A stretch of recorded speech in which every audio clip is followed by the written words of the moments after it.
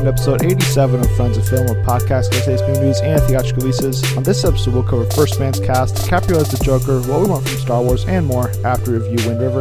You can find us on Twitter, Facebook, Stitcher, SoundCloud, and iTunes by searching Friends of Film.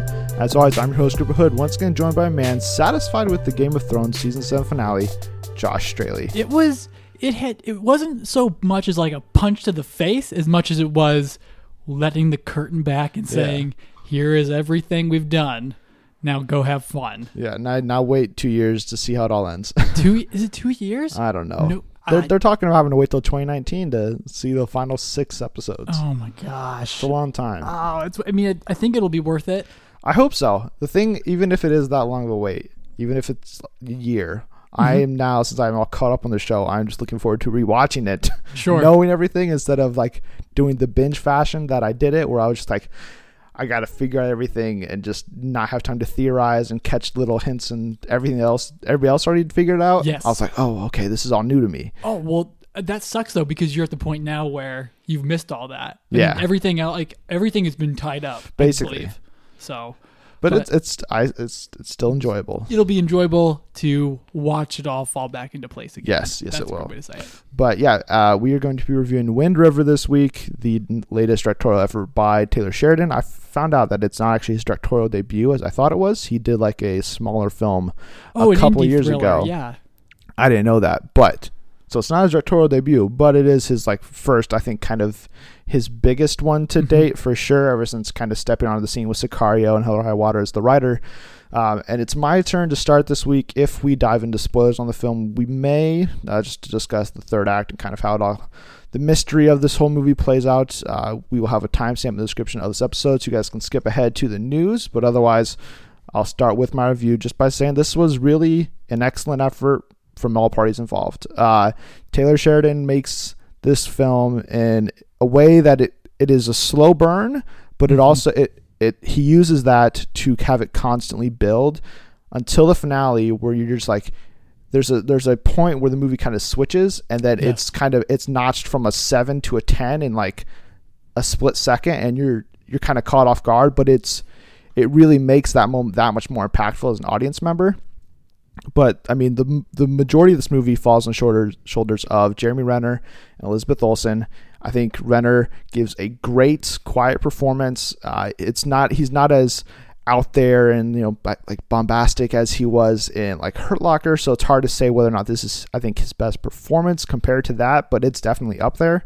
But I think I can say with pretty much absolute certainty that this is Olsen's best performance, just because she gets the leading lady treatment. She is allowed to take control of situations, but also she is kind of looked at as like, oh, you're just some young hotshot, like CIA agent, like, or FBI, like that's not gonna fly.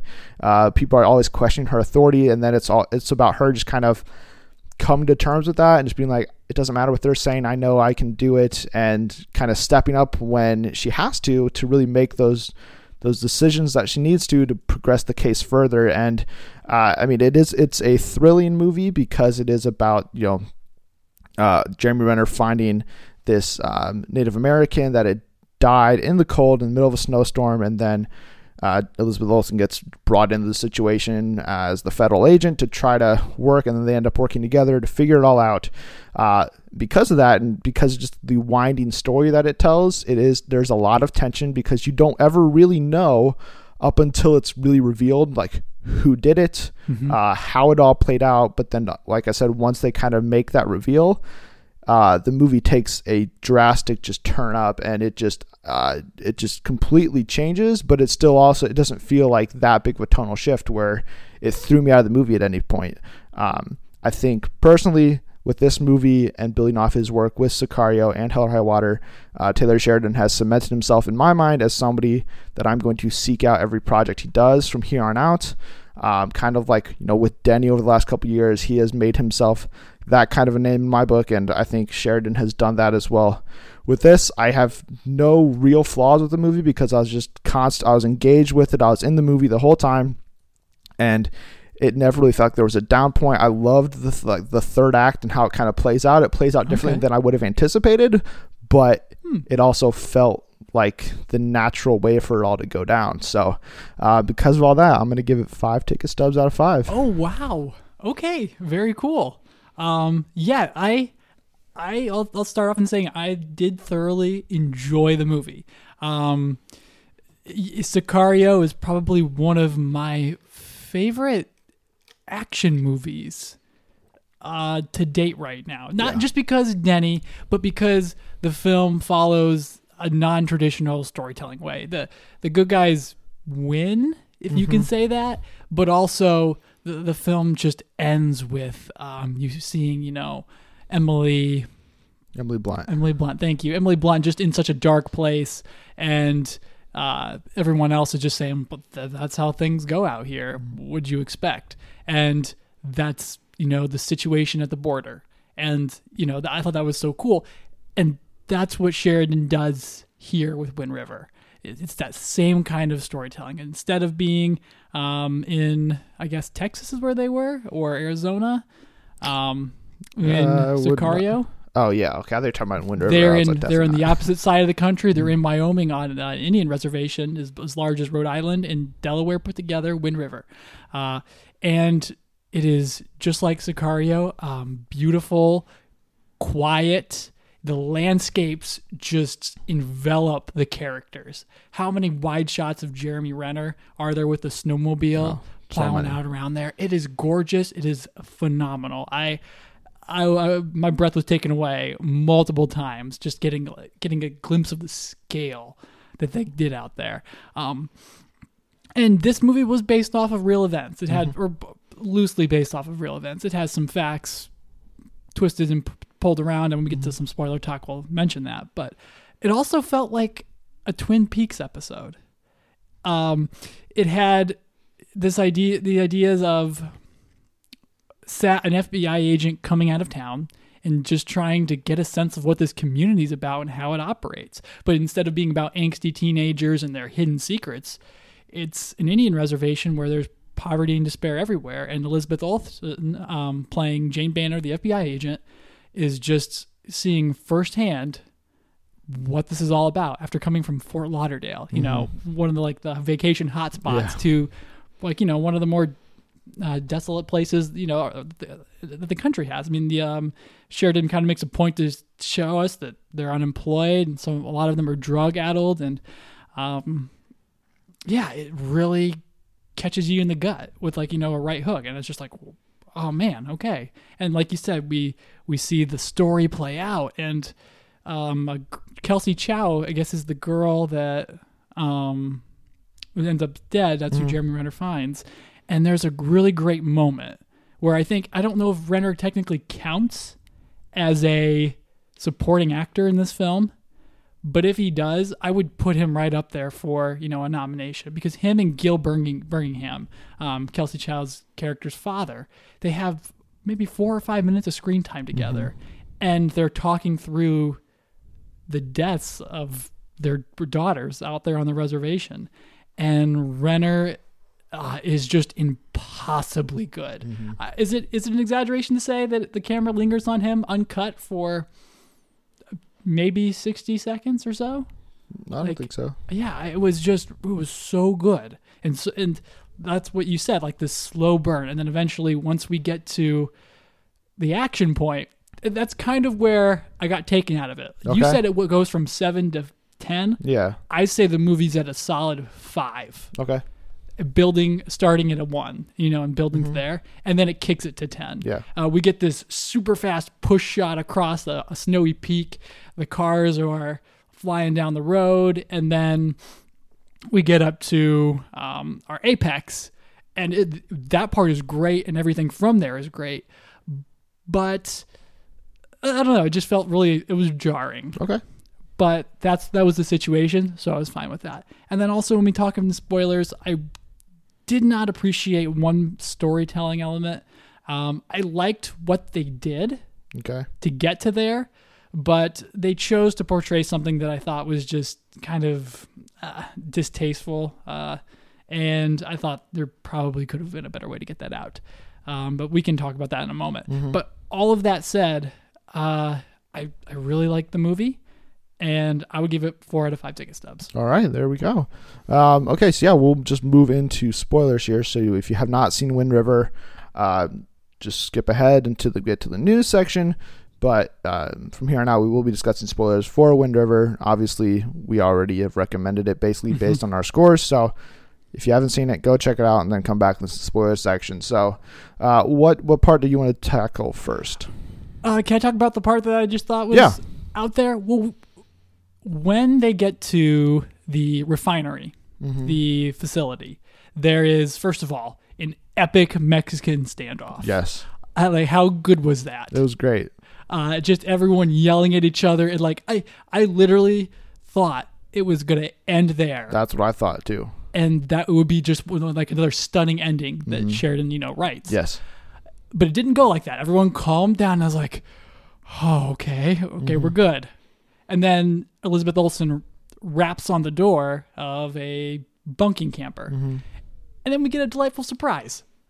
John Bernthal's in this movie. Get a flashback sequence. Yeah, and him and Kelsey Chow and that whole thing was delightful. I really appreciated it. It took me for a loop because this movie builds Bernthal's character, Pete, up in subtle ways like he's just a total jerk. Yeah. Like he's someone from Off Reservation that is a complete butt. And it doesn't turn out that way. That's not the side we got to see. Oh, yeah, because up to that point, he is basically portrayed as, he's the culprit. He's the guy that, is probably the one that, raped and killed this girl. But then at the same time, we see Jeremy Renner's exploring the forest and he finds, I think that's when he finds the dead body, right? Or did that happen before? That happens prior to. Okay. Yeah. Because he sees the offload of the That's skis right. and they find the body. Yeah. Well, anyway, after we get through all of that, we start to see the crime happen, which is his buddies come back from drinking out of town and they end up beating Bernthal and then they rape her. And I don't know of a way to get around it. Or, I mean, I think the power of suggestion could have been more powerful than letting the act play out how they did on screen, the rape. And I just didn't think that was a great idea. That's fair. I mean, I didn't think it was like it didn't last very long. Yeah, and it wasn't very graphic. It was basically just a shot of the girl's face as it was happening, which is obviously terrible to see, but it's an easier way to show what's happening without actually just showing the physical act. Right. Oh, of course. And so from that point, I was like, okay, it's never good to see that sort of stuff, but I thought I felt like they had to include it to make those group of coworkers that was working with Bernthal make them so despicable, so that way when the huge gunfight plays out at the end, and then ultimately when Renner finds the one that did rape her, and then the fate that he bestows to him, it felt like they deserved it that much more because I saw just a glimpse of what they were actually capable of. Yeah. Okay. It bugged me. Yeah, that's totally fair. I won't hammer him for it because also her escape was wrapped up in Bernthal regaining consciousness and at least allowing her to give her a chance to run those 6 miles, which it's crazy. Which is crazy, but also when it comes back around in the end with Renner, I loved that part, but also in there was Renner acting sort of vigilante-esque. Sure. A little, but he was also, I felt like he was doing that though because of the promise he made to her dad. Yeah. Where he basically like, I'm giving you the same odds you gave her. It's all about what you're made of. And I loved that little premise of it. And then the fact that, he's like, I bet you won't make it 600 feet. And he collapses probably within 100. Yeah. And dies. If that part is true, I will be all about that. I don't know how. It can't. If it wasn't true, yeah, that's where it's just like, okay, maybe that's being a little too that's a little bit too much justice porn for I'm guessing that's sort of just like the legend around Wind River or whatever. It's like, I've heard this is what happens. Kind of like, you know, at the end of like War Dogs. Oh yeah. They're like, oh yeah, here they get away with it. And you're like, this is based on a true story. If everybody knows they got away with it, then wouldn't they be arrested? And they're not. So, you know, it's kind of one of those things where I don't think they actually there's no definitive proof about it because they never found the body of that one guy or whatever. So they just kind of had freedom to do whatever they want. But in this case, that kind of veering away from the truth didn't really bother me at all. Yeah. If it was, you know, yes, if that is, I can't confirm or deny that. Though. Right. But that did in that exchange, I thought I had one of my favorite lines of the movie where the guy just like, he's just crying and sobbing because he has frostbite all over his feet and he knows he's pretty much going to die. And he's just like, come on, man. Like he's talking to Renner, like, just, you know, give me a chance, you know, save me, help me out.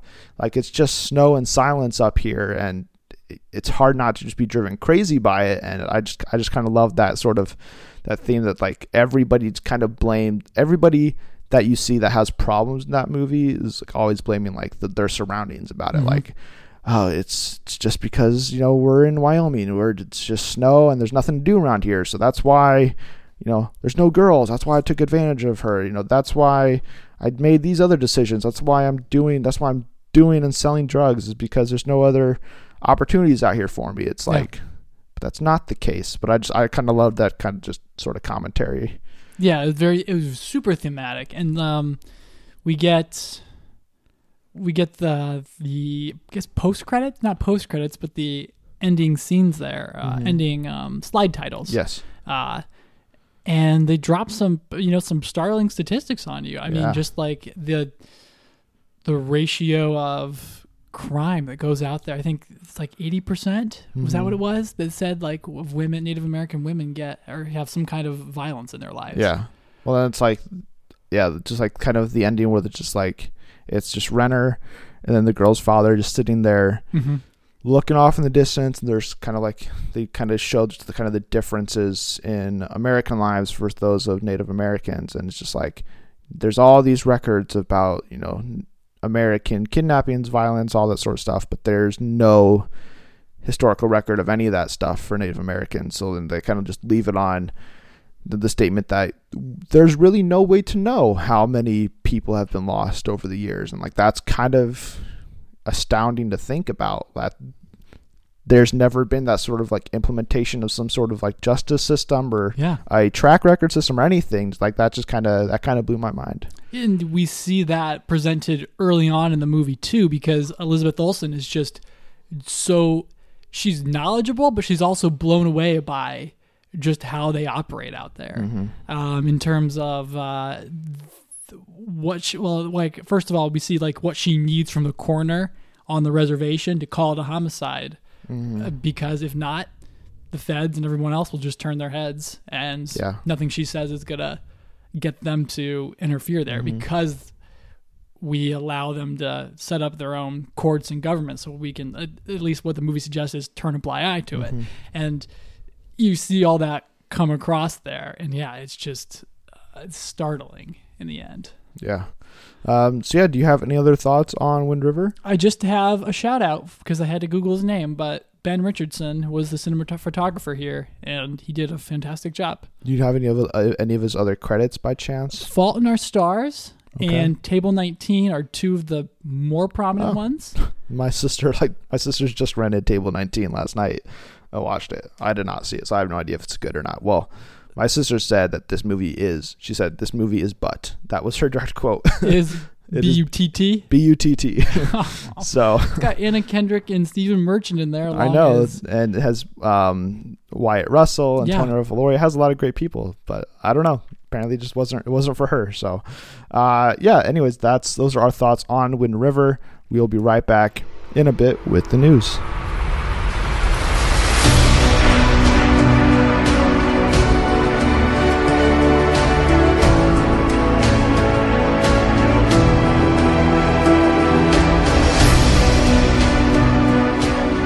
And we're back with the news, and our first bit of news we got this week is the final addition to the cast of First Man, Damien Chazelle's next directorial effort, joining Ryan Gosling in the role. This week it was announced that it'd be John Bernthal, but previously, since we haven't really covered any other castings, figured we'd just kind of do a roundup of all the casting news so far. So Claire Foy from The Crown is going to be playing Ryan Gosling's wife in the film, and then the other astronauts along with Gosling and Bernthal will be Corey Stoll, Kyle Chandler, Jason Clarke, and Shea Wiggum.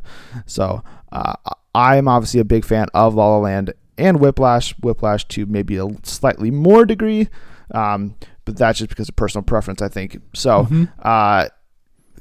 but I think it's still safe to say that this is his best cast assembled to date so far. Yeah, absolutely. Corey Stoll, terrific in House of Cards, which is really the only place I think anyone really cares to know him. His character in Ant-Man was just a wash. Ant-Man, I haven't seen The Strain. That's his other. He was in The Strain, the TV show. I don't know if he's. I'm guessing he's good in it. I mean, I don't think he was bad in Ant-Man. I think his performance was fine. It's more of his character that I wasn't that big of a fan of. But yeah, I mean, Kyle Chandler, Jason Clarke, Shea Wiggum. Yeah.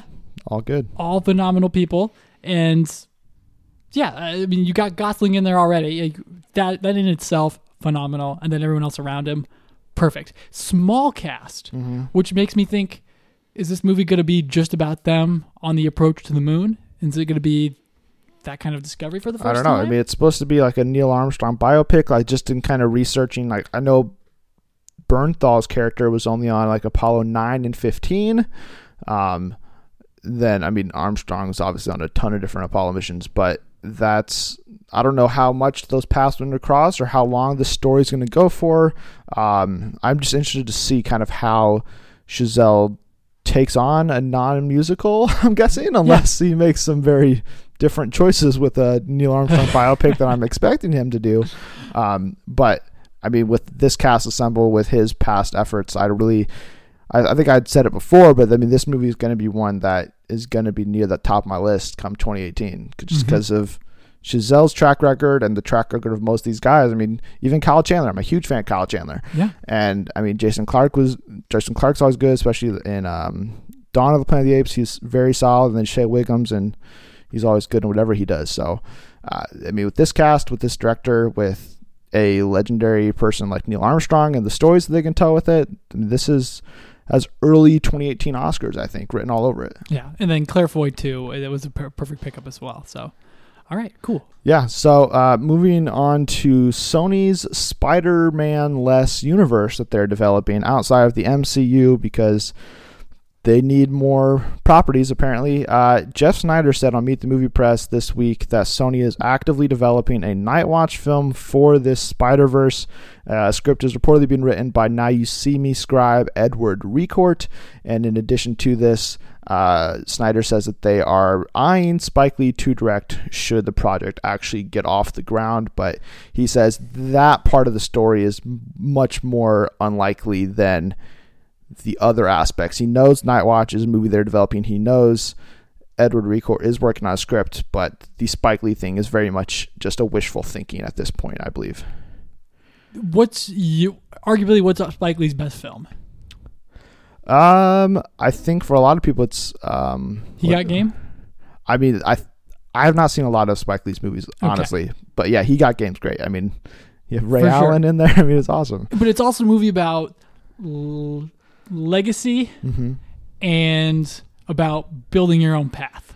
And that's what we see, right? Yeah. If Spike Lee were to pick up Night Watch and they do it with all of the elements of that is Night Watch, because it stars Kevin Trench. Kevin Trench, yeah. Kevin Trench. And the crazy thing about him is that he finds his dead self. Yeah, future self dead in an alley because he was killed fighting terrorists. Then he decides to find out who's this masked vigilante. He takes off the mask. It's himself from the future or whatever. And then he takes the costume and becomes Night Watch, because obviously if you see your future self being a superhero, you're probably like, well, I guess I have to do this now. So I mean, he's a black man, so obviously this would be a further way for Sony to add diversity to this Spider-Verse. I mean, they have the big name guy with Tom Hardy and a fan favorite in Venom. Mhm. Then they have a 2 female superhero led film in Silver and Black,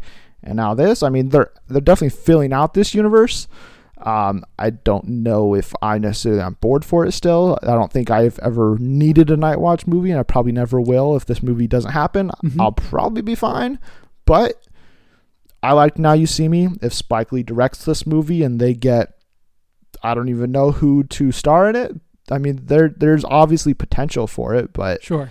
Night Watch is definitely not a character that screams to me, oh, I need a standalone movie. But then again, there's a lot of different elements they can play with here. Yeah, I mean, like, we didn't know we needed the Guardians of the Galaxy 2 either. Sure. But Justin Diller directed the Slight movie. Mm-hmm. Did you see it? I've not seen it yet. Okay, it's good.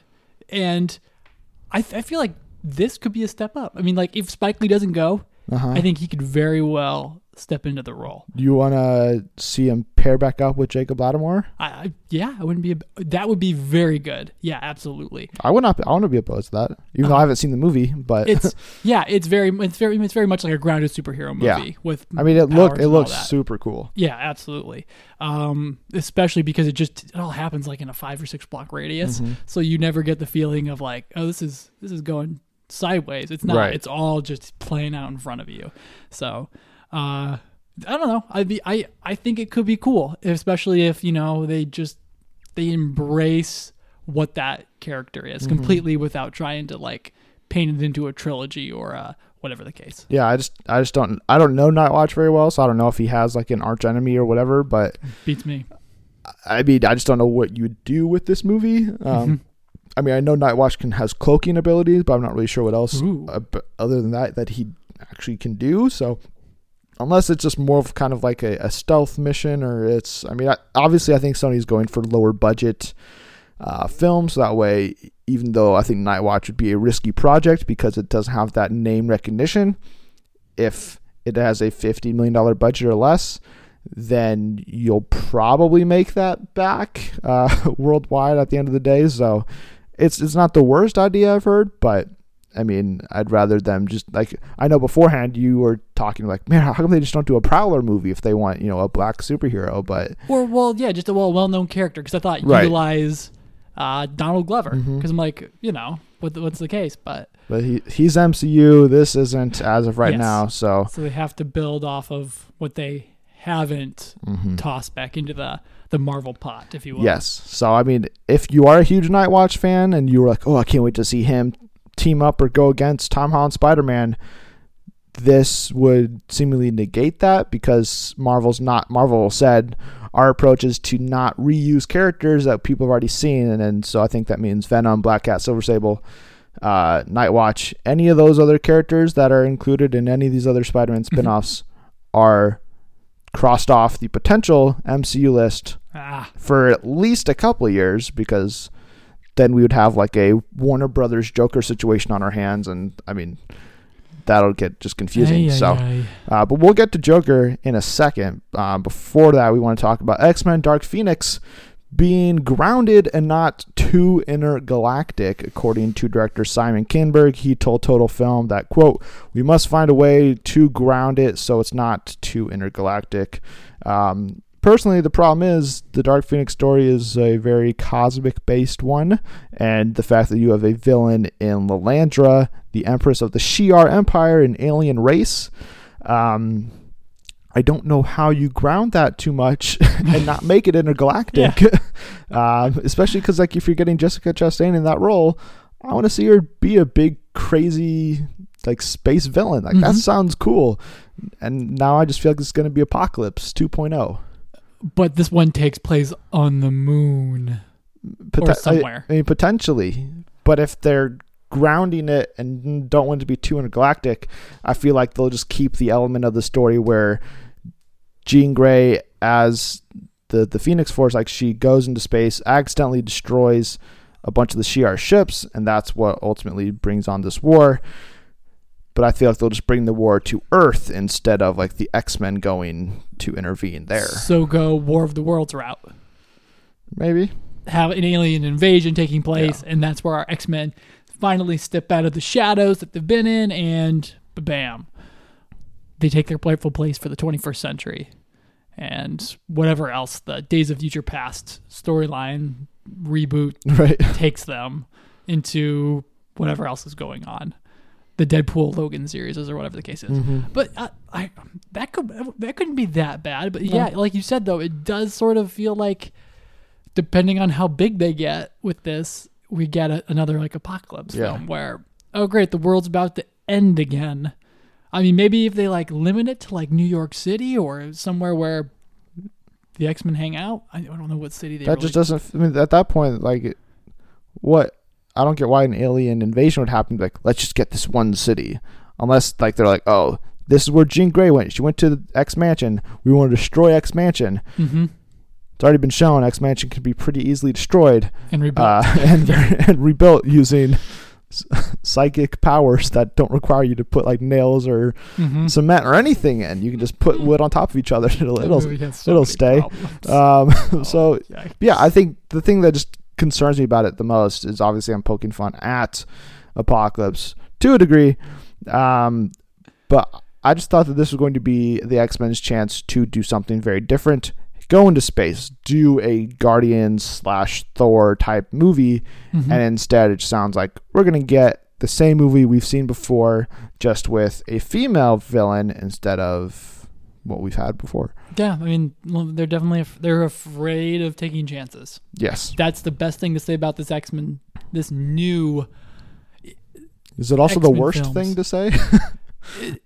No, it's not the worst thing to say, but you know, I mean, like Days of Future Past was out there, like that was a risk. They took it, paid off. And they have taken. I mean, like Deadpool and Logan, both risks. Absolutely, and you've banked on those. But why would you say, okay, let's not learn anything from those and just turn everything back a notch? But then at the same time, greenlight Josh Boone's New Mutants and let that take place like in a horror route.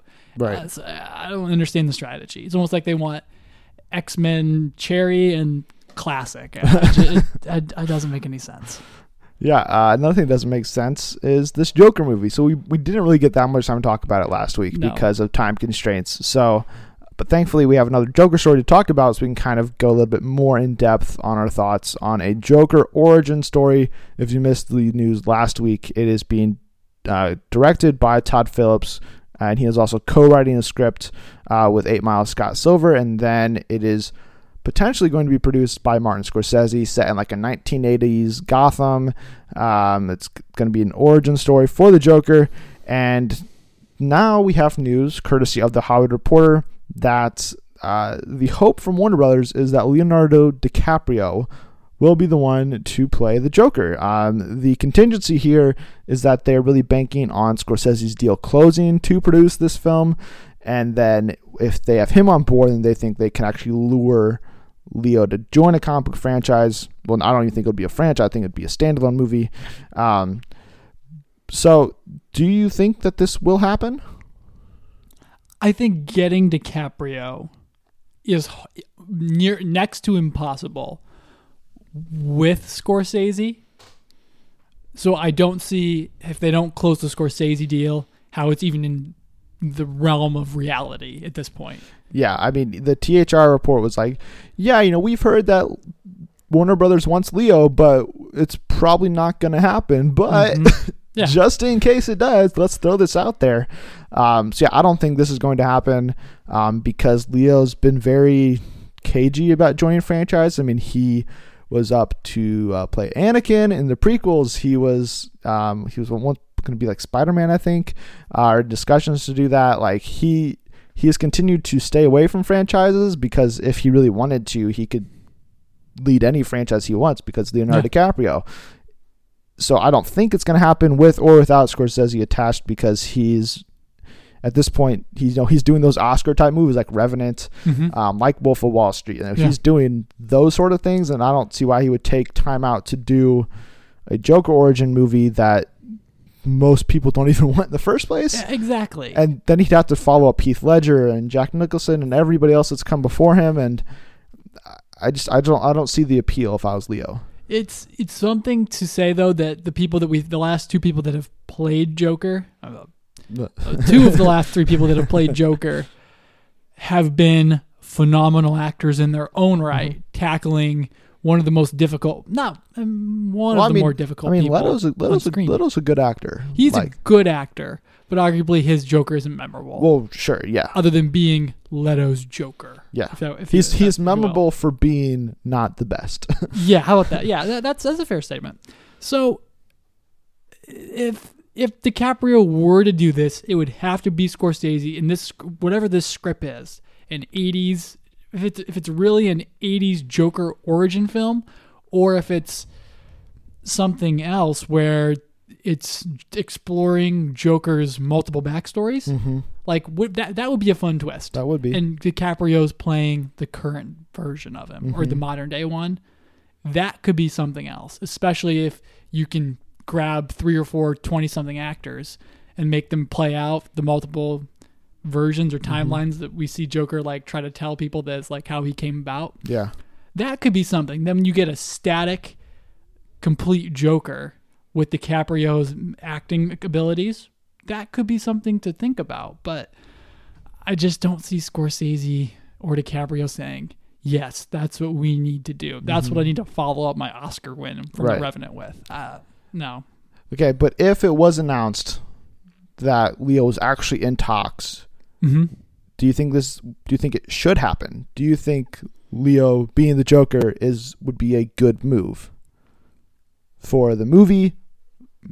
I mean, we kind of made it clear that for him, it's probably not the best move to make. I think there's other better options out there for him. But if it was announced tomorrow that Leonardo DiCaprio is going to play the Joker, I wouldn't be totally against it, other than the fact that it's supposed to be an origin story starring a 20-year-old something Joker, right? Which Leo doesn't fit that description of. So how much of an origin story can you really tell? Unless you're like, yeah, well, he was just a regular dude for 40 years, and now he's the Joker. Yeah, that kind of like then what's the point? It would be my reaction to the Han Solo movie. I don't need a young Han Solo movie, but you just picked up Alan Ehrenreich, who I think is terrific. Oh, and you also got Phil Lord and Chris Miller to do this movie? At one point? Yes, yeah. Yeah, okay, you got me on board for this. So if you say, we're going to do a Joker origin movie with Martin Scorsese and Leonardo DiCaprio. Yeah, okay. Let's see where this goes. And that's my gut reaction. But anything outside of that's just kind of like, why even make a pass at it? Yeah, I mean, even though Scorsese's not directing it, he is just producing, so who knows how hands-on he'd actually be, or if this report is true and that they really do want Leo, is his producing title really just a way that, okay, we'll throw Scorsese a couple million so we have a better chance of landing Leo. And then if Leo doesn't do it, then they could always be like, yeah, we don't need you to produce anymore, Scorsese. Like, you can just, do whatever. What do you think, because we don't really have a chance to get into it that much, because this is a non-DCEU movie, this is a new banner, do you like this idea of WB doing these non-DCEU movies with different takes, where they could have Leo play a Joker, they could have like I know Lakeith Stanfield has already started to campaign to play the Joker in this movie, which I think he'd be a great choice. He'd be all right. I mean, you could go, I mean, he's black, you could go female, you could go do anything you want to do. I obviously try to pitch the positive angles for this idea last week, but do you have any other thoughts on it since we didn't have that much time last week? Yeah, I mean, just in the terms of the whole idea that Warner Brothers is exploring, I like it because there are so many good one-hit stories that Warner Brothers has got on their hands. You could do Red Sun. Is that the if Superman had landed in the Soviet Union? Yep. Yeah, Red Sun. And gosh, I can't even think of them off the top of my head anymore. But you could blow up your movie franchises with just 1,000 one-hit titles. Then do a Infinite Crisis on Infinite Earth film, and just lace everything together and start all over. You have a character with Flash that fans know for screwing up timelines and rearranging the entire planet. That's what we talk about with Flashpoint and make fun of all the time.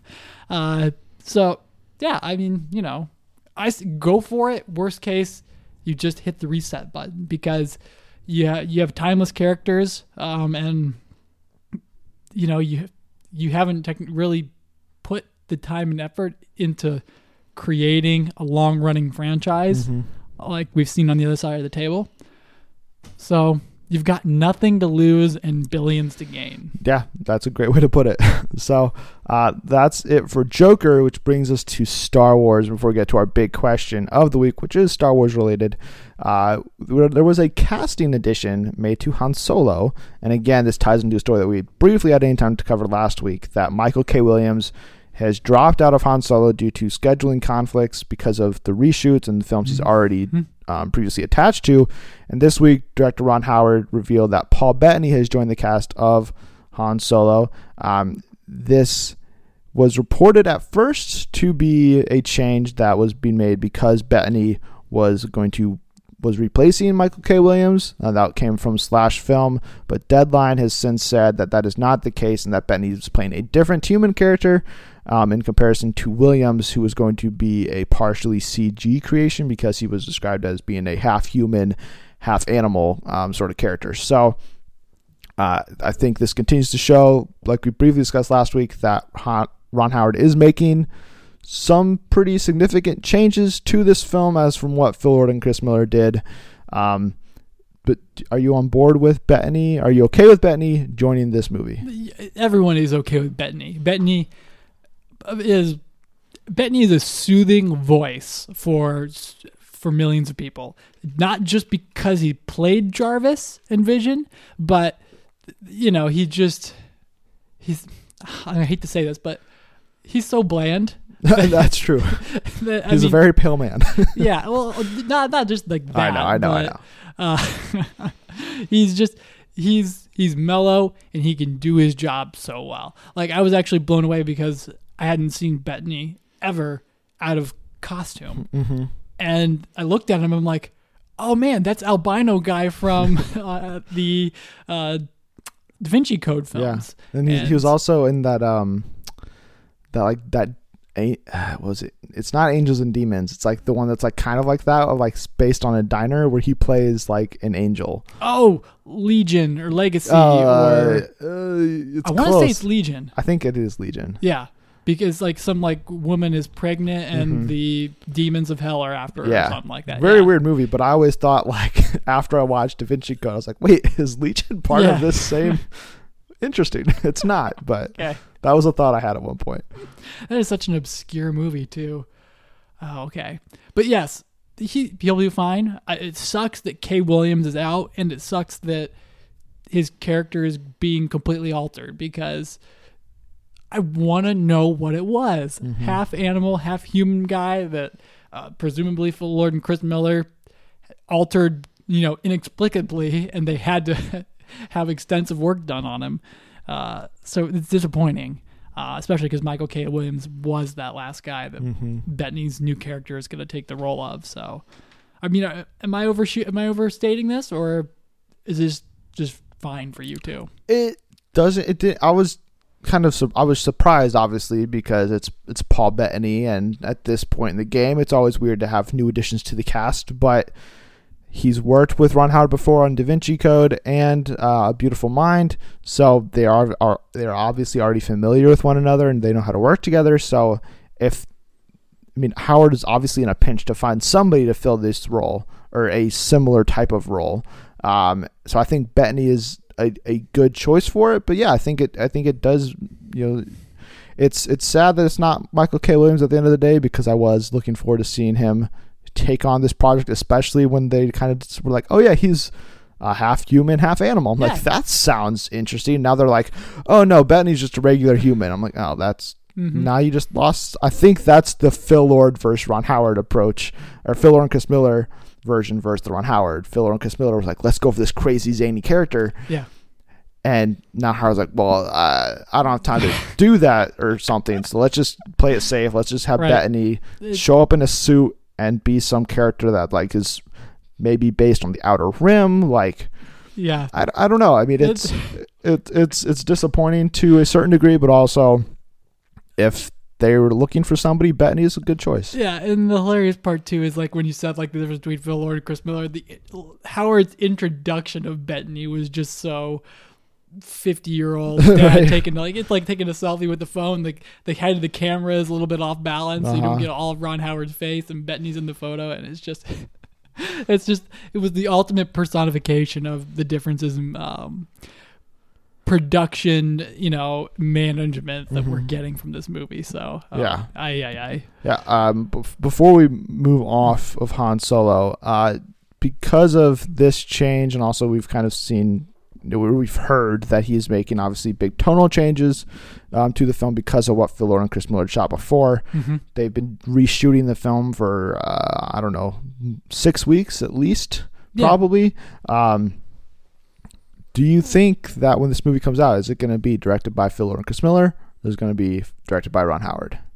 I think it's going to be impossible just because of the Directors Guild rules to get Phil Lord and Chris Miller's name off of this, because they were extensively a part of pre-production and everything else that went into place. And if 40-50% of this movie ends up getting reshot or shifted or whatever the case is, and despite how long post is too, I don't see how you're able to take their name off the movie because they had started. Yeah. The one thing I don't know all the in and outs of the DGA and everything, but if Phil Lord and Chris Miller, if they end up seeing like a cut of this movie at some point, because I could see Lucasfilm being like, hey, this was at one point your thing. We just want to show it to you out of respect or whatever. And then they see it, they're like, this isn't our movie at all. Or even if they don't see that a cut, I could see them requesting, this isn't our movie. We don't want the director's credit. And then I don't know if they have to go through legal loopholes to make that possible, or if they can just simply say we don't want the credit because it's not our movie. And then it's much easier for Ron Howard obviously to get those credits. So yeah, I mean, the movie's either gonna have 3 directors or it'll have 1 director. Because that was a really good point. If number one, Phil Lord and Chris Miller are not gonna ever see a cut of this movie. Yeah. I mean, when you listen to Edgar Wright talk about his separation from Ant-Man, he's like, I'll never watch that movie. Yeah, he said that was a really polite way of putting it. He talks a little bit more about it. It's like saying it was like watching your ex-girlfriend, with somebody else. And if that's even close to the feeling of losing a project that you were invested more than 12 months of your life into. Well, right. I mean, I can't imagine. Wright was on there for 8 years or whatever. So, right. And because of the circumstances around him leaving and then Peyton Reed joining, they did end up using a lot of the elements that Wright had already brought to the table. So I can see why. If they're like, okay, they kind of made my movie, but also they didn't. So I don't want to see this. I could see Phil and Chris Miller be doing the same thing where they didn't leave the project; they were fired. But at the same point, Ant-Man wasn't. Edgar Wright never directed any scenes for Ant-Man, so it's impossible for him to get those directing credits. And I don't even think he was credited as a producer or anything on it. He had no connections to the project because he wasn't part of it once production began. But since Phil Lord and Chris Miller were in there for such a long time, maybe they'll end up as producers.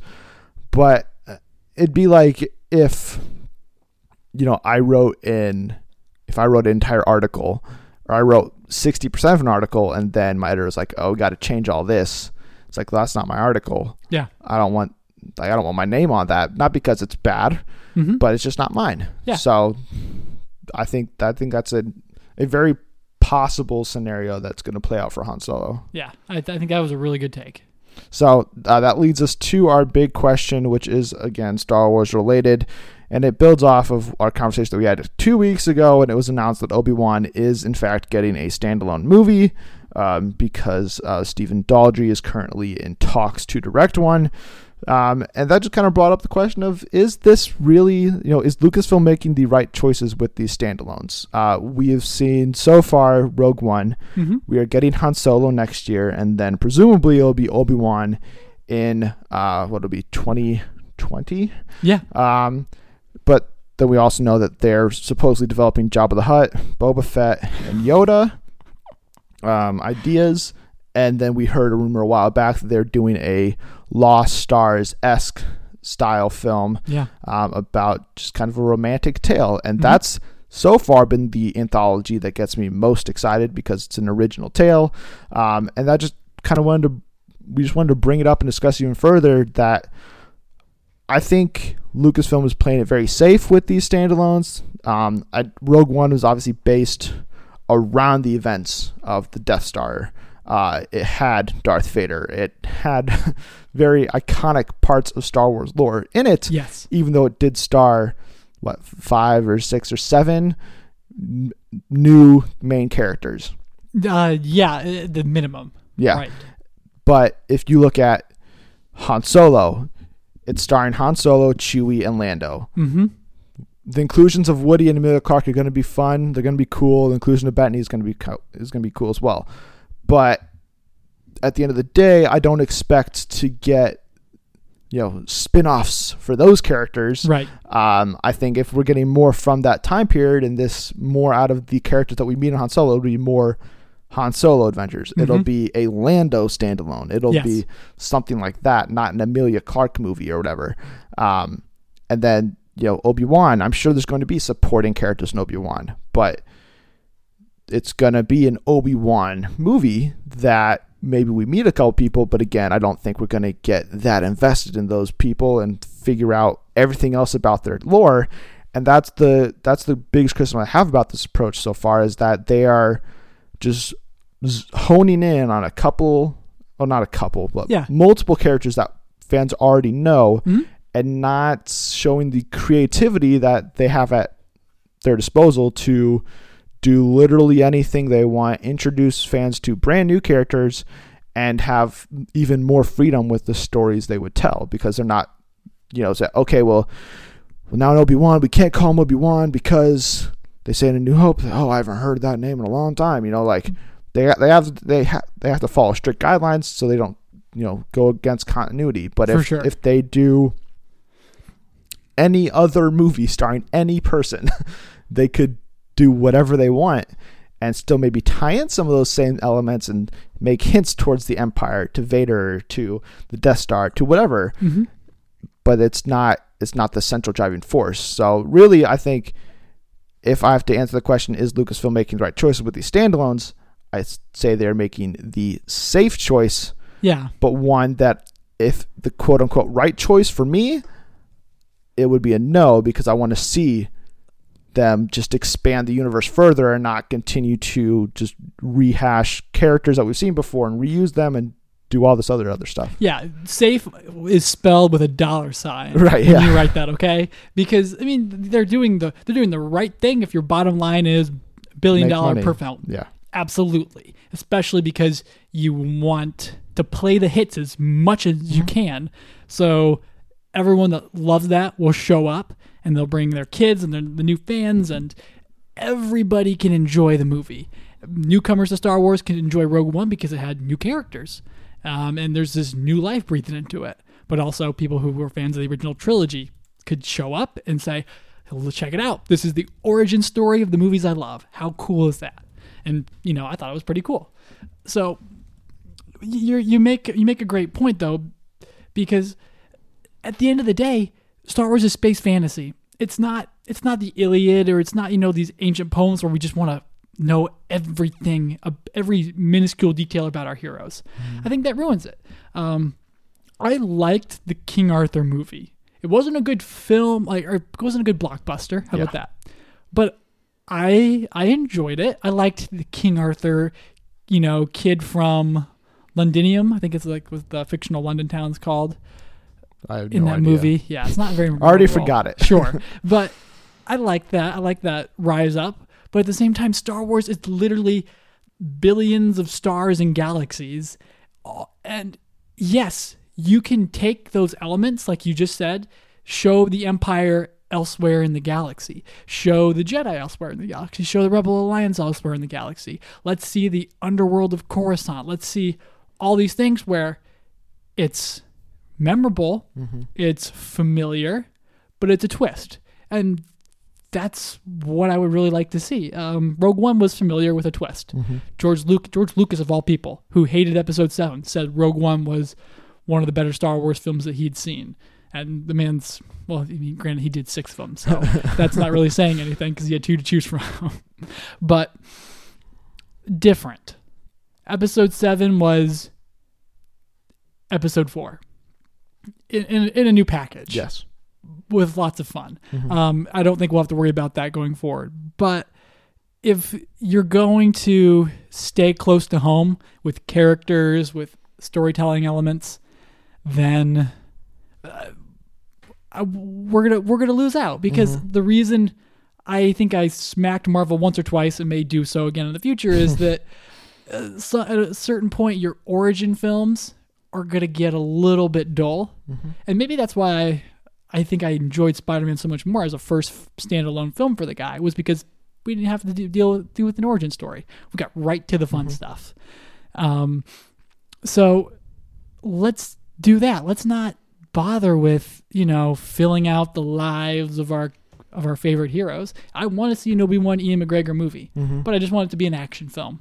I want it to be something comes up on Tatooine that he's got to deal with. And maybe he can cross paths with Jabba or Boba Fett or, Mos Eisley. Why does Obi-Wan think that Mos Eisley is the greatest, or why, I can't think of the direct quote, but a hive of scum and villainy? Why does he think that? Let's go find out, know? And we can do all that, but Star Wars needs to be shown to be as big as it says to be.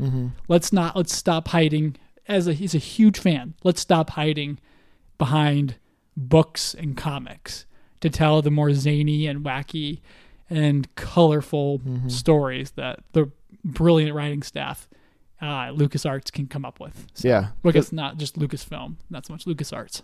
Yeah, because I have no doubt that if Lost Stars, the idea would have been crafted into a movie instead of a book, easily $1 billion. Oh, absolutely. I mean, that'd be a great tale that has familiar faces and elements to Star Wars fans, which you have to do. Yes. You can't make a Star Wars movie devoid of Jedi or the Empire or lightsabers or anything, because you still have to make it known that this is in the Star Wars world. It'd be like it's kind of like the criticism that the MCU gets is like, all right, Daredevil's supposedly in the MCU, but they don't really ever mention the fact that aliens have invaded their city 2 years ago. Exactly. It's stuff like that where, I'm not saying that Lucasfilm can't do stories that are based on characters that we already know. Because, I want to see the Obi-Wan movie. Han Solo, I'm not as interested in now because Phil Lord and Chris Miller are off of it, but there's still elements you can play with. The thing that I am worried about is the fact that they are only doing those sorts of movies. If they would adapt, Marvel for their schedule has always been, since they've expanded to 3 movies a year, it's been 2 films that are recurring franchises based on characters you've already seen, and then 1 new franchise. That's how they've always done it. So this year it was Guardians, sequel. Homecoming is a new franchise based on a character that audience has already met in Civil War. And then Thor is obviously going to be the 3rd film in that franchise. Why can't Star Wars do a similar thing where they did Rogue One based on original characters?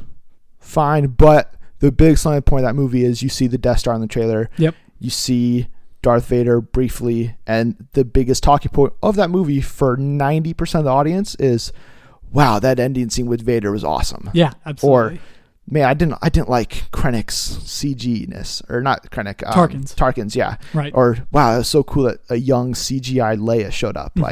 Those are the elements that people are talking about more so than, oh, I really loved, Baze Malbus. I really loved K2SO, which people did, but those aren't the standout moments. And I would have liked to see them, if they're, saying, okay, we have to do a Han Solo movie because we know it's going to make $1 billion. But if we know that's going to make $1 billion, let's take a risk on just, I don't know, even like doing an Ahsoka movie, which isn't a quote unquote new idea because she exists in the canon, but for moviegoers who don't watch Rebels, Clone Wars, read the comics, or read the books, she would be a new character that then once it's revealed that, oh, this was Anakin's Padawan, like they have all this history and relationship, but I can go watch 7 seasons of a show to find all that out and then go to Rebels and see them face off.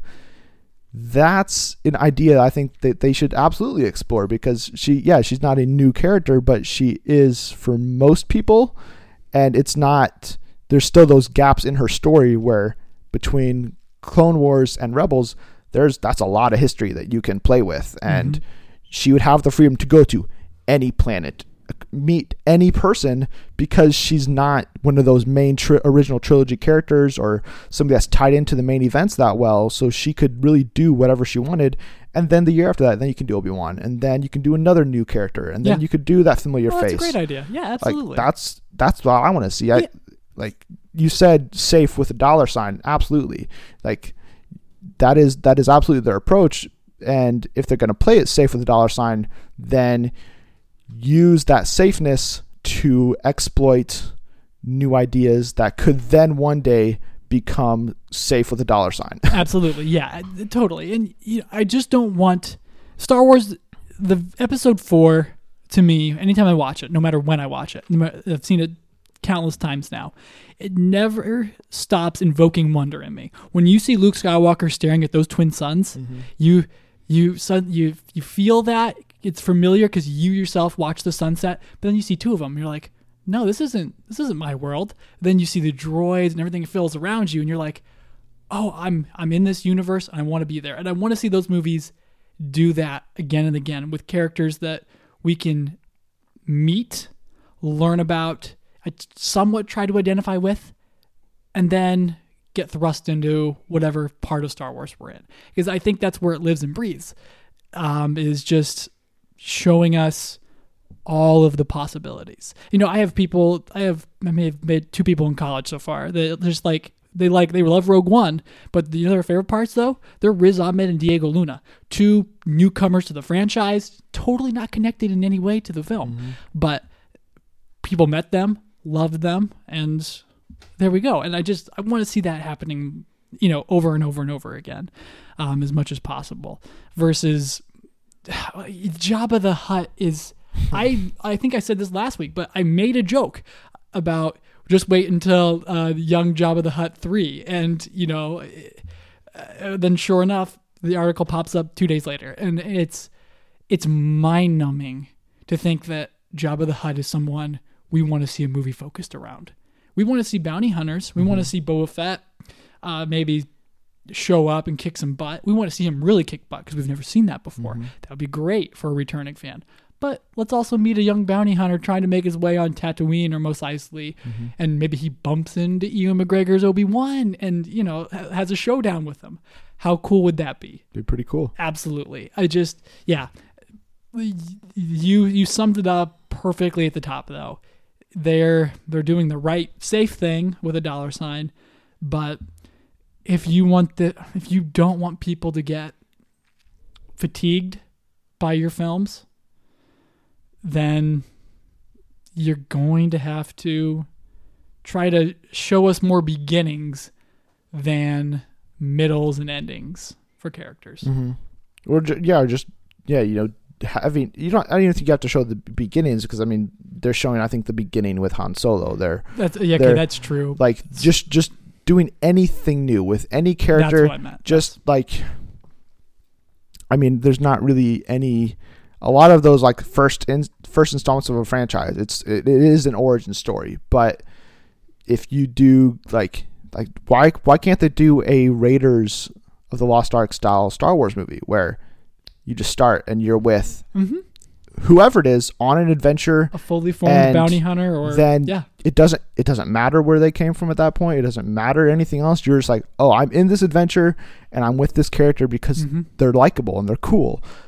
You don't have to do all this setup. You don't have to tell the origin or go back in time to do all this stuff. Grab Firefly or Serendipity Mm-hmm. and just put it in Star Wars. Yeah. That would be awesome. Just a full, vivid world with people that have got personalities and histories that you know about if you watch the show, but you can just jump right in with, and laugh at and kind of be like, oh, that must be how he is all the time. In your head, you just create those adventures and so forth. And yeah, Raiders of the Lost Ark was a perfect example. It's a good tie back into Harrison Ford Right, and Han Solo, but that's a really good way to say it. So when we've talked about the Star Wars future before on previous episodes and everything, you've always been of the opinion, and I'm going more in your direction where after episode 9 they will take a break from the episodic movies for some amount of time. I think we would probably differ on how long of a gap that would be, but I do think that this after 9 we're not going to see episode 10 2 years later. There's going to be a gap. But if episode 9 comes out in 2019 and then it's 2020 Obi-Wan, 2021 Boba Fett, 2022 Yoda, 2023 Jabba the Hutt, etc., Lando movie, a Qui-Gon movie, a Darth Maul origin movie, like another Darth Vader movie. Like, would those movies be enough to keep the Star Wars franchise alive between 9 and 10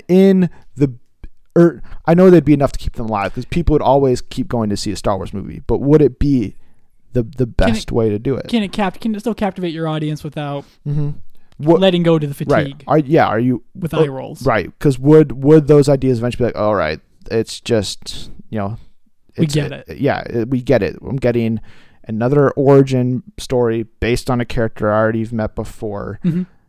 I don't need this anymore. We're slogging along with no end in sight. Yeah, or you're just diluting the specialness of Star Wars by just throwing things against the wall and being like, well, we don't have any original ideas, so you get an origin movie, and you get an origin movie, and you get an origin movie. Like, no, that wouldn't do it. I mean, eventually, by the time you get to Jabba the Hutt, you're bringing in $600 million a film.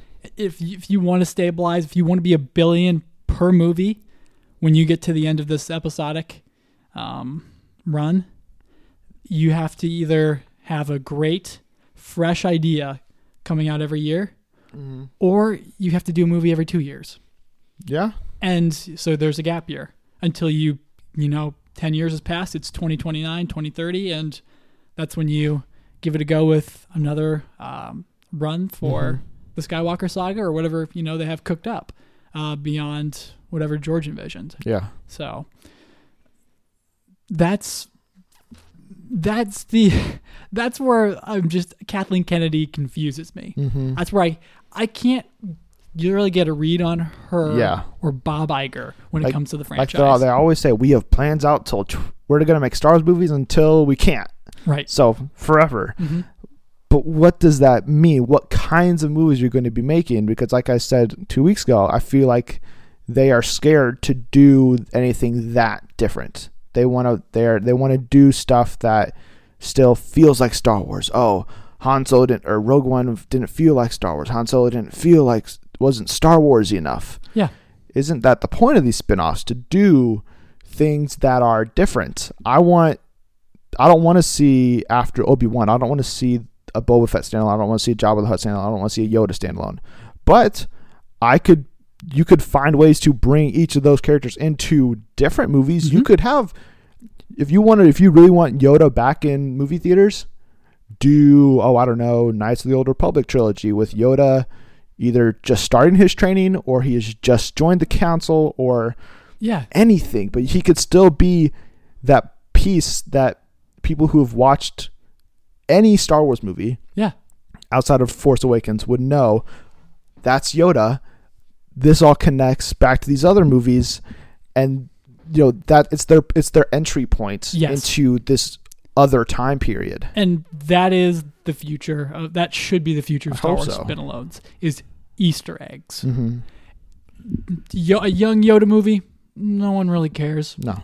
But a movie about a kid finding his way through the Jedi Temple for the first time, his training, and then maybe an ultimate showdown. Right. Think Hogwarts with Star Wars. I heard that same comparison a couple of weeks ago when this Obi-Wan news was going on. Yeah. It's like, why hasn't Star Wars done a Harry Potter style franchise where you're literally just following a kid or a group of kids go through Jedi training? Like, that sounds like a great idea. Absolutely. But they're not doing it because why? I wouldn't say no just yet, but it also provides a chance to, explore great elements that Lucas put out in the original trilogy, but do them with the language of the original trilogy, with the language that you're establishing in 7 and 8. Yeah. And Rogue One. So, Easter eggs are great. Let's see things, familiarity with twists, with new characters, with someone we can identify with. I really think that's what they need to do. But if they want to go back to something episodic, eventually you should just kick it to 2,000 years into the future and then just start a whole new franchise. You know what I mean? Set in the Star Wars universe that leaves a long time ago and moves to a longer time ago, or whatever the case is. Right. Or I guess it'd be actually not as long ago. Right. In a galaxy far away. Got it. Yeah. But at this point, we obviously both want, Knights of the Old Republic to, at one point in the near future, be kind of the cornerstone of Star Wars in film, I think, where it's that movie that's coming out every other year, or that Harry Potter style film, But what do you think are the chances that one of those types of movies are announced, or one of those types of franchises are announced before 2020? 0. I think they do all original characters, or past characters. Okay. And we won't see the semblance of a franchise until these episodes are over, because a Jedi Temple film, a Jedi training film, that's not just one movie. That's 3. Right. That's 4, depending on how well they do, depending on who they cast, and how they build up. They're not going to put that much effort into it until they absolutely have to. And I know that that's cynical, but it's a money-making business, and they'll bank on films as much as possible before they can. Right, but if they did a Knights of the Old Republic movie and it was received incredibly well, and they're like, well, shoot, we need to have a sequel out in 2 years. Oh, wait, but we were already planning on doing Yoda that year. Okay, let's move to 2 films a year. Like, there's no rule that, I know you're against that, but and to a certain degree, I like having one movie a year, because then you get to savor the build up, the fallout of a single movie before there's no cross promotion or any of that. So, but at the same time, if I want Knights of the Old Republic to happen, and Star Wars and Lucasfilm and Disney are still insisting, well, we have to do these original trilogy standalones, then find a way to make them work. Like, if this is truly the path that they go down, and they make, they take 10 years off, let's say, between episode 9 and episode 10, and we have to wait till 2029 to see episode 10 and what's happened with Rey or Finn or Kylo or Poe or whoever's still around at the end of episode 9. I don't want 10 straight years of here's standalone movies that here's Obi-Wan, here's Jabba, here's Yoda, here's Boba, here's everybody that you've ever met before, each getting a standalone. I want to have something that can keep me interested for a longer amount of time than just because let's say they do let's say they do a Jabba movie. I'm not going to be that excited for it. I will go see it, obviously, because it's Star Wars. But for a lot of people, they'll be like, pass. I won't go to it. And then you're missing out on all of that hype for 2 years, potentially, for some people. And I don't think we'll ever see a Jabba movie materialize. Yeah. I think everyone loves Star Wars. That is something to note. And I think every screenwriter in Hollywood has written a Star Wars script. and has submitted it to Lucasfilm. And I think whoever finds these is, dumping them out. Or perhaps maybe these are just fake scripts and they're getting leaked to people so they know who to trust. Because really, Jabba the Hutt, when you in your heart of hearts, that's not true. And I do too. I don't know that. Because Star Wars movies are crafted with intention. Mm-hmm. Even Rogue One needed reshot, but every part of that movie was built out and created from scratch. Building off existing elements, mm-hmm. but everything was new. I suppose we didn't really have anything other than Yavin 4 that mm-hmm. wasn't familiar. Moving to two films a year, that's a conveyor belt. You create a conveyor belt, and there's not as much reusable material by that point. I mean, Marvel films, you're living in the real world. With Star Wars, you're coming up with a whole new language every time you need to explore something new, or a whole new ecosystem, if you will. Right, but I mean, Marvel films, you literally have to make sure that your movie doesn't mess it up. You have to make sure your movie falls into a continuity, where Star Wars, they could do 2 films a year, and those 2 films in a single year don't have anything to do with one another. Mm-hmm. It doesn't matter about the continuity of one or the other. I mean, it does to a certain degree, that they don't oh yeah, Jedis are all extinct, and we take place in the same time period as Episode 5. Yeah, I mean, that's not true. Okay, you're making things more difficult at this point. Yeah. So I mean, and that's why we came across. I think you wrote up a story, or someone wrote up a story for Screen Rant this week about the embargo on Star Wars films. Yeah. Well, it's not. I don't think it's just films in particular. It's that I didn't write it up. It was Alex over at Screen Rant. He did it, but basically it came out from a book Q&A, because Claudia Gray's Leia novel came out this past week because of Force Friday, and she disclosed information that Lucasfilm is not allowing any stories to be told past Episode 6. And in that gap between 6 and 7, where there's 30 years of free reign you mm-hmm. could have with a trilogy for a new character, or you can do whatever you want for 30 years. That's a lot of time in between, just like the gap between 3 and 4.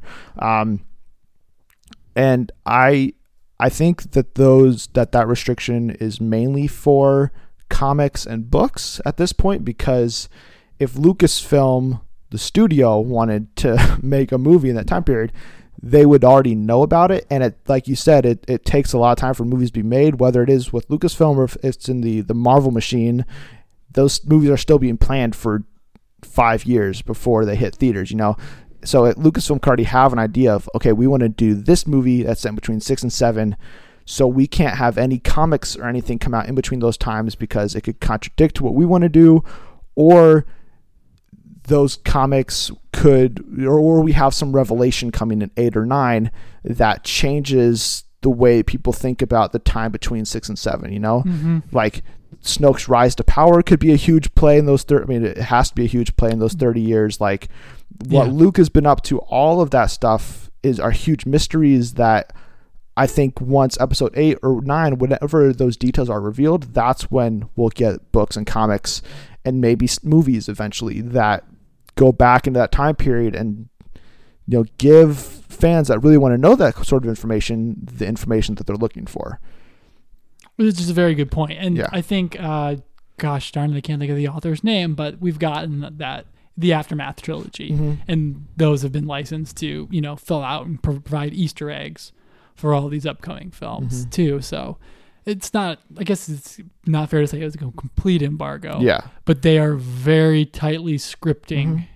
anything after 6 that comes out and provides any sort of view of what everyone's been up to since then. Yeah, which I think makes sense just because of the potential reveals for 7, 8, and 9. Mm-hmm. But also, I think that if you're looking at the original trilogy, you can't make the story group that's overseeing all these projects knows those events inside and out. And we've heard before that Lucasfilm doesn't really have like a grand plan, in store, which is maybe why they're going to all these anthology films, because it doesn't require that master plan where you can just kind of take it film by film basis.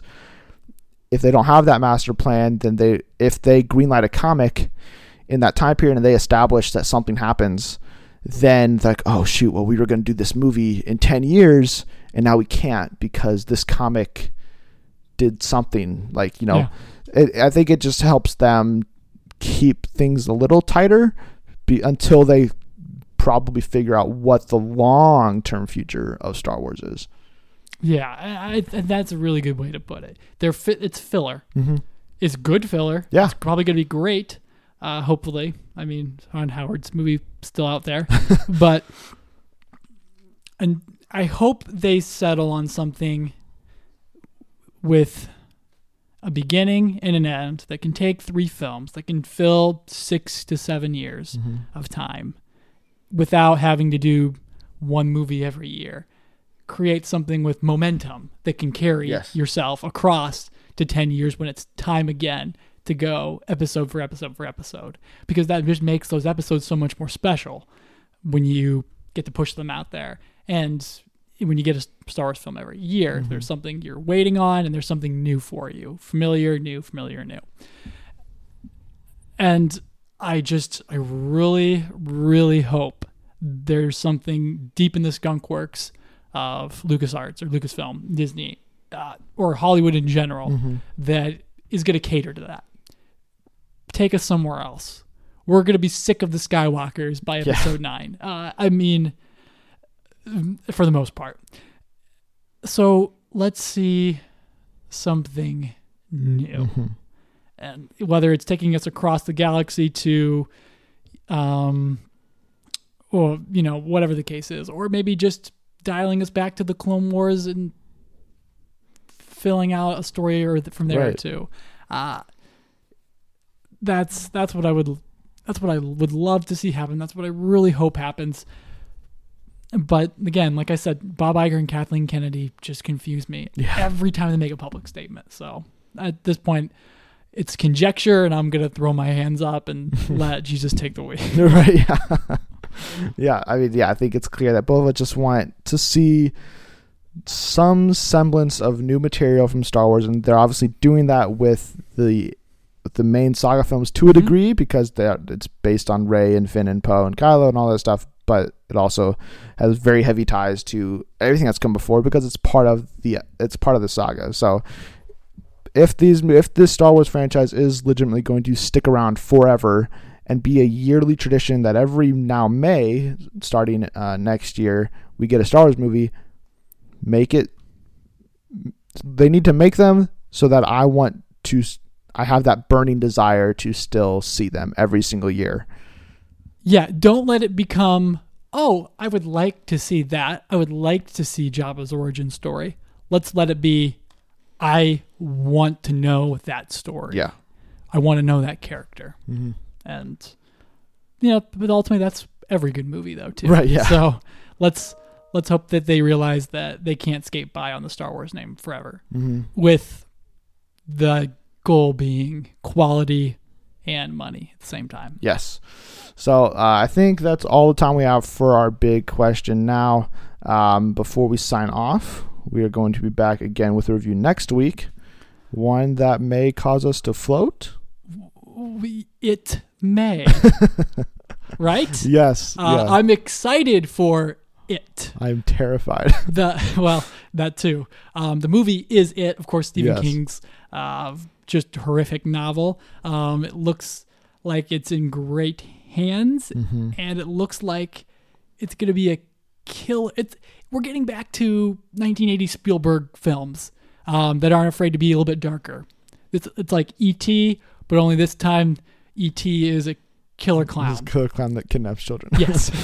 And I'm really looking forward to it. Yeah, I think, like I said repeatedly, I'm not a horror movie guy in the slightest, but this one's kept my interest because it just looks fun to a degree, but one that I know I'm going to be jumping in my seat, probably screaming, hopefully not too loud or in a girlish way or anything, but I mean, it looks legitimately scary, and but not in like a way that's going to like haunt my dreams for the rest of eternity. Right. So, I'm really looking forward to it.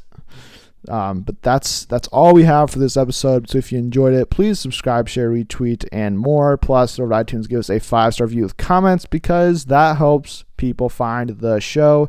And if you're listening, that means you enjoy it, I hope. And if you want other people to enjoy it, we obviously do. Just give us a review so other people can find us, so we can continue to grow the fan base and the other listeners of the show, because that's ultimately, we do this because we just enjoy it. We like just discussing movies with one another and hearing your guys' opinions as well. But if we can get more people to listen, that's obviously something that we would very much appreciate. Amen. So during our time away, be sure to tell us your thoughts on everything we covered by tweeting us at Friends of Film. We'll just give updates on the podcast, movie news, and more. You can follow me personally on Twitter at Coops_Hoops. And you can argue with me, Josh, at just Joshua Ryan. Thanks again for tuning in to the Friends of Film podcast, Josh. Thanks for stopping by, everyone. And be sure to return next week for our review of It.